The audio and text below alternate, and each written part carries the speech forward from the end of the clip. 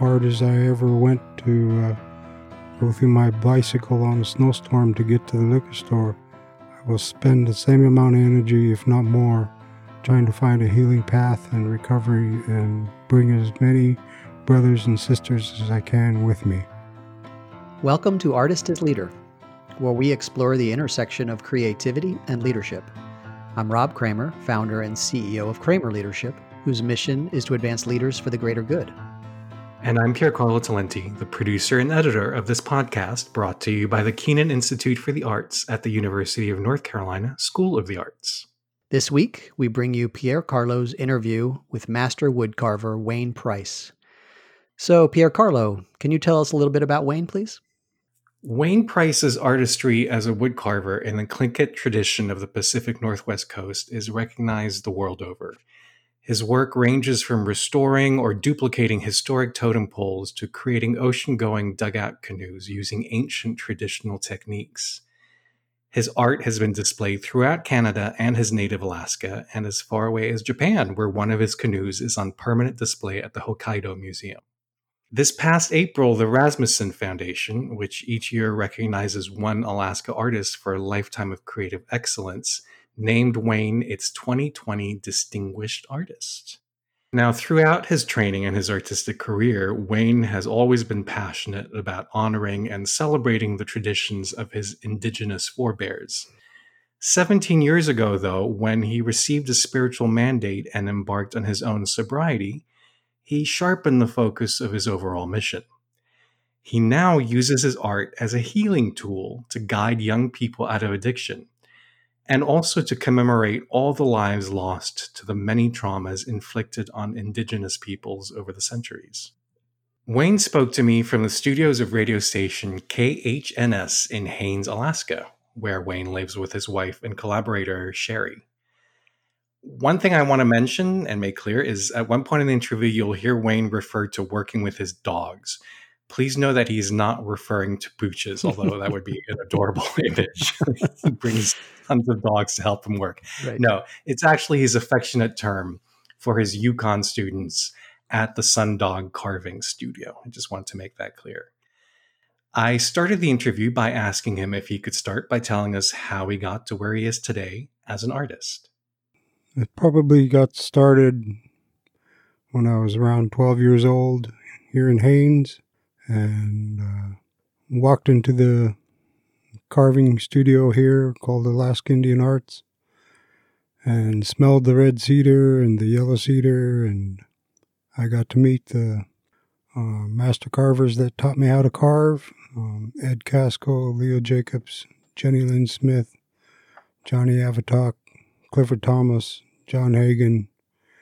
Nathan Jackson was there for a while and started out making coffee and sweeping up wood chips. And I got a chance to paint a panel that was carved, and it all kind of evolved from then. 50 years later, I'm still involved in the art world, and I've enjoyed a wonderful, wonderful career being able to hammer out a living making art. Do you think of yourself as a leader? I let the public assume that if I'm called a master, then I let them call me a master, or if I'm called a leader, I let the public make that assumption. I am an artist, and I've made a lot more wood chips than most people. But I don't really make those statements of my own. Those statements are made of me. So you had mentors as you were coming up as an artist. Did you think of them as leaders? Yes. Yeah. I had deep respect for the carvers that were able to take me in and show me techniques and what you can do with a knife, how to sharpen a knife, how to make tools, what makes it Tlingit art or Haida art or Tsimshian art. You know, there's so many things to learn after the actual carving starts that very important. You have to start take a little bit in every day, and I can still continue to learn from the students I now have in my carving classes at the UAS as Associate Professor of Northwest Coast Native Arts. They still come up with fresh ideas that I haven't ever heard of, and some of them are pretty good ideas, so you can't stop learning about the art, and you'll never learn it all. It's an ever-opening book of culture and knowledge to learn. And then you decided at a certain point to use your craft and your arts as a tool for healing. Yes. When and how did that happen? I spent a great part of my career surviving as an artist, and the big goal was to have artwork in the Legacy Gallery in First Avenue in Seattle. And I accomplished that. I had 4 or 5 pieces in their front window at one point in my career. And I stood in front of the window and looked across the street, the honking cars and noise and stoplights and traffic and people. And I said, is this it? After a lot of hard work trying to get my work there. And I wasn't quite happy with the view or the result. And also during most of my career involved a lot of mind changing with alcohol and drugs. And 17 years ago, I was at the Pilchuck Glass School in Stanwood, Washington, and I got involved with Sweat Lodge. And we did artwork, and we did sweats, and did artwork, and did some more sweats, and it was stretched out over a couple of weeks. And it was at the end of the big sweat on the end of 2 weeks that I was granted what some people call a vision. And the creator that keeps me sober told me I had to do a few things. I had to create a healing dugout. I had to create a healing totem. During that time, I wasn't feeling very good about myself. And I said, okay, I've made a lot of totems and I've made a lot of dugouts. How do you make a healing one? And the creator told me, as we are having a conversation, that it was like that as I'm making a healing dugout, that every chip that comes off the healing dugout represents a life we've lost to alcohol and drugs in indigenous country. And that of all the chips that come off the dugout is the name of someone, there's a broken home, it's a broken family, that there will never be enough chips. And that brings light to the situation that we're dealing with, that even to this very day. And every time that my wife and I have done a healing project, every time we find that to be way too true. And not only indigenous, this plague belongs to everybody, and it touches everybody's lives. So every time I get a calling to do one, I complete it, and there seems to be a calling to do another. How did you put this vision that you received into action? Like, what happened the day after the Sweat Lodge? I believed that I'd go home, do the vision, get on back to business, go back to work. There's no way that I could have ever conceived that it would evolve into what it has turned into in reality. That, first of all, everybody told us no. Even leading Native corporations said no. All the funding sources told us no, no, no, no. In fact, we had a pretty blunt start of about 6 years, to the point of, well, that was a good idea, but we gotta work. I kicked around of pursuing something else in the lines of making a living, and it was my beautiful wife that kept the pressure that this is what we got to do. And we took a drive to Whitehorse in 2008, and we drove down 2 Mile Hill.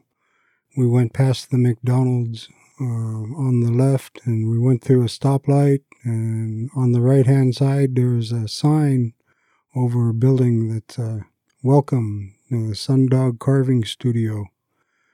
And we turned around and pulled into the parking lot, and I walked in to a room full of at least 20, 25 students that were all involved in some form of doing some carving. And honest to God, they were the wildest bunch I've ever seen in my whole life. You know, a lot of them were homeless on the streets and still, but the one thing that was very much in common was that they were all trying to be carvers.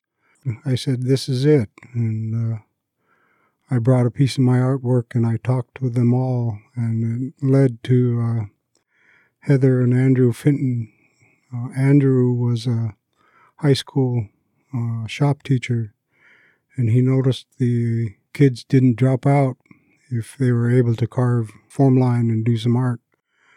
So he let them do form line and art, and then they evolved it into a branch of their bed and breakfast business, and it caught on from there, and they'd been going rough and tumble for a few years, and then I showed up, and I walked up and introduced myself to Heather. I said, you need me. We got to talk. And well, over a dinner at the Heather and Andrews place, I said, you know, I have this idea. You cannot heal healthy trees in unhealthy dirt. If you want to make healthy trees, you have to have healthy dirt. And what I meant was that we have to remove the unhealthy trees from the unhealthy dirt and take them to where the healthy dirt is.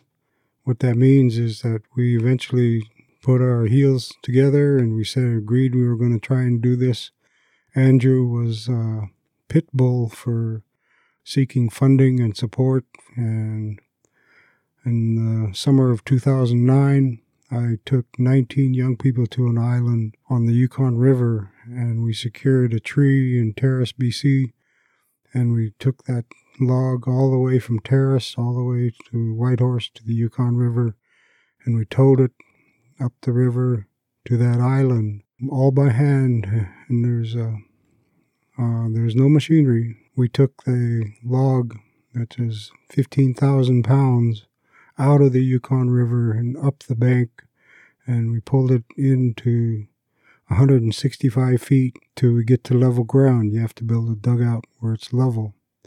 And we all camped on that island, and we stayed there for 2.5 months, and we turned that log that was rotten and cracked and had a lot of damage, and I said, that's just like us. We fix this log and then we fix us. And we all stayed out there. There's no alcohol, no drugs. And we stayed camped out there and completed a 30-foot dugout canoe that by mid-August we were able to paddle that canoe off that island and take the children back home. And that was a big start for doing the healing dugouts. And a very successful project that we had almost a 50% recovery rate. So. Wow, that's great. So you've been sober now yourself for many years. And it sounds like you work with a lot of young people who are just getting sober themselves. So I'm guessing they're very vulnerable and raw. What have you had to learn about leading them through a project like this at that particular point in their lives when they're first encountering sobriety? I think that the flow of life today is one of electronics that's designed to bring us all together in communication, and it doesn't. It does not do that. It separates and isolates. The more that we as a people remember our culture and remember our past, that the Pacific Northwest Coast Native art as a culture and a history has been going for 10,000 years, and it should never be doubted. And it got us through the hardest of times, and it got us through the best of times, and it's never let us down, and it's going to continue to take care of us and watch over us. Also, that the mind changers were never part of our culture. It was never who we are. It doesn't belong to us. This was introduced, and the introduction of the boarding schools and the introduction of the mind changers led to the decimation of whole cultures to complete extinction. And the results from that are still being felt within the indigenous people today. I really like the way you're describing drugs and alcohols as mind changers. In effect, it sounds like you're leading these young people back to their truest minds and selves. Everyone. There's a sacred circle, and everything that's indigenous is done in a circle, not in a straight line. And we always have the circle, and we always have the four directions. And within that circle and the four directions, there's divided into quarters. And there's the red, yellow, black, and white. That's red people, yellow people, black people, and white people. That is a very old symbol that goes way back. That should be being paid a lot more attention than it is. And that a lot of the unrest that we're going through now is probably neglect of our actually true history, that what we are and who we are as human beings. When then you add the mind changes to it, and it escalates to bad choices. So the end result can only be all of what we're seeing, and it's not going to change until they start making some better choices in the long run. We're living in a time that does feel sick a little bit. I mean, there's literally the pandemic, and at least in the United States, we're finally reckoning with a long, poisonous history of injustice. When you think about the role of artists, including yourself, in this world, what would you want to tell artists all over the world and in any culture? What would you like them to do to help people find themselves again in this particular time in history? Well, let's not forget the role art plays in all cultures. I go back and think of the terrible fire in France of the church that was 1,000 years old, and that as the fire was burning, they weren't necessarily putting the fire out so much as running in to the fire and saving the art. That's how important it was to try and save all they could during that terrible tragedy. And that in all cultures, art means enough to somebody that a person who has nothing to do with it, and he's just a fireman, would run in and grab artwork into a burning building and then try and carry it back out. So, art is a foundation of a lot of cultures, not just my own, and that the role and the language and the meaning of that art is sometimes cannot be stated in words. It's more of a feeling, and if we do that art correctly, people will get a feeling from that artwork. I know I've heard stories of the healing totem I did in the Main Street in Whitehorse by the Yukon River. It was a 40-foot totem I did with my dogs that addressed the atrocities of the residential schools in Canada, North America, South America, and Australia. And it was the first monument ever done that even acknowledged what happened during those times and how bad it really was. People that come to that art are, without seeing the story, without knowing anything about what that totem means, they get a feeling from it. And if you go to that totem now, there's coins that are put into the cracks, and sage prayer packets are left, and people leave tokens at this piece of art. And some of them know what it is, some of them don't. Some of them just get that feeling just from the art. So as an artist, when you can get into that part of creating healing with art, then the results could be great and many. And I'm not the only one that can do this. There's got to be others. It's been going for a long time.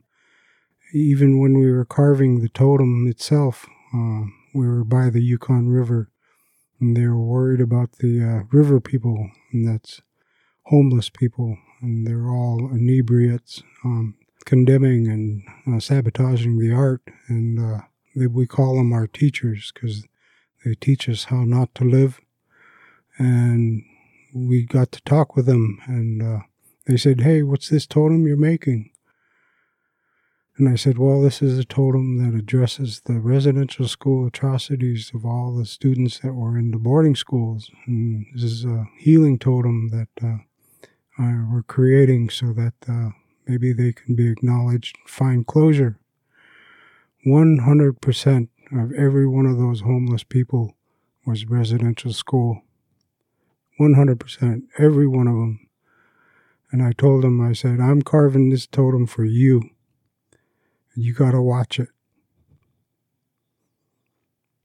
You got to take care of it. You got to watch for it. You got to guard for it. I'm asking you to be its protectors."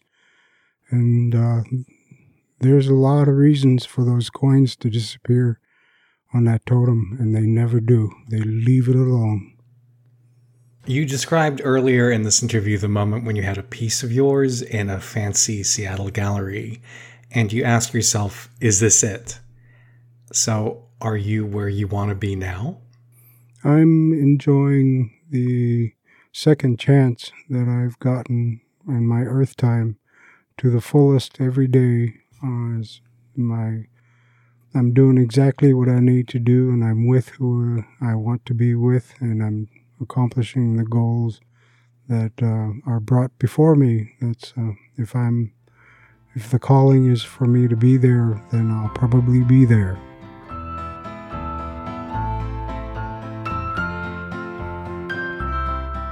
So, Rob, what do you think Wayne can teach us about how to lead? One of the big things that jumped out to me, Pierre Carlo, first and foremost, was how much the power of spirit was a guide for him. And I wanted to sort of distinguish and tease out that's different from what I would call our traditional discussions we've had about being self-led, and making choices about how to improve ourselves or trust our instincts. I really had the sense that his connection to spirit, his connection to ancestry was a profound way that he was led through his choices. What'd you think of that? Yeah, I thought it was so profound and powerful. Yet at the same time, he